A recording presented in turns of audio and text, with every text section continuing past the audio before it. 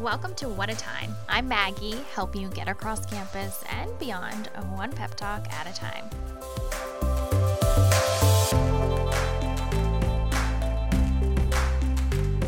Today's pep talk is about confidence.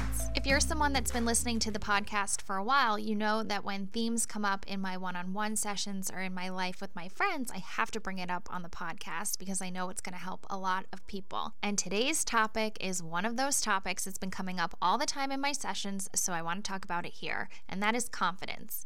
I've been hearing a lot about what people can't do.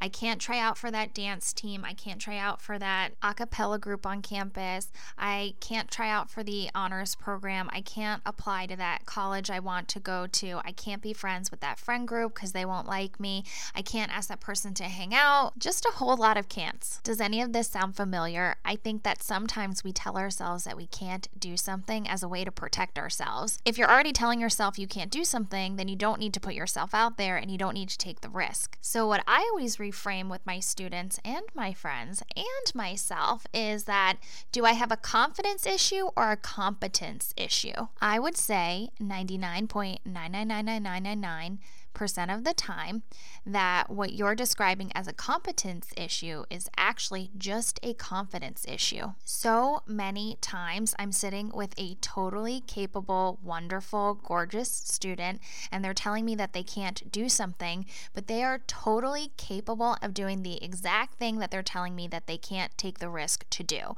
And it's more about building up the confidence to take the risk than building up the competence. An example I see a lot is the confidence to apply to colleges, but if you're a post-grad, the same thing goes for job applications. So I'll be sitting with someone who is so smart, who gets really great grades, who's a really good person inside out, does activities, and she tells me all about the colleges that she's not going to apply to. And she says it like, oh, I can't apply there, I can't apply there, I can't apply there. And the same thing goes for jobs. Oh, I can't apply for that one, I don't have this, or I can't apply to that one, I can't apply to that one. And I'm sitting on the other end of the couch, the coffee shop table, the other side of the walk we're going on, whatever it is we're doing, and I'm seeing someone with all the qualifications needed for whatever they're telling me they can't do. And I'm on the other side of the Zoom phone session, in person, whatever it is, saying that, do you have a confidence issue or a competence issue? Because the way I'm looking at it is that you have the skill set needed for whatever this endeavor is, and that you just have to put yourself out there and see what happens. And that doesn't guarantee that we get into every college we apply to or get every job that we interview for, but it means that we build up the resilience and the ability to be in the unknown and trust that whatever works out in our highest good. Whenever I feel myself telling myself I can't do something or I'm not good enough for something, I ask myself, am I having a confidence issue or is it legitimately a competence thing? Like, can I actually not do the thing?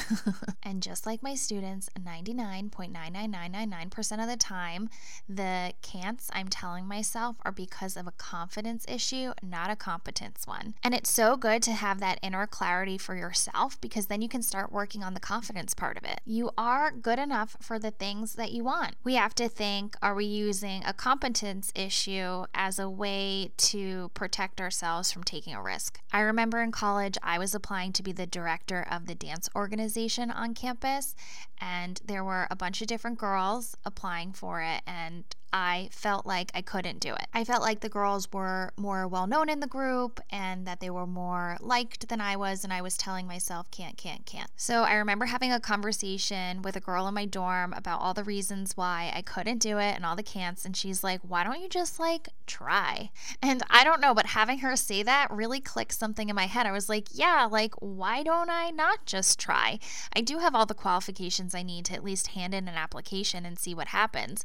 And I went through the whole interview process and I ended up getting it. I ended up being the director of that organization. And I'm so grateful I didn't let my confidence issue affect my application because it was such a wonderful experience and I'm so happy I got to be the director of that group. If you're someone that's been telling themselves they can't a lot lately, then I want you to take a second, ask yourself the question, is this a confidence thing or a competence thing?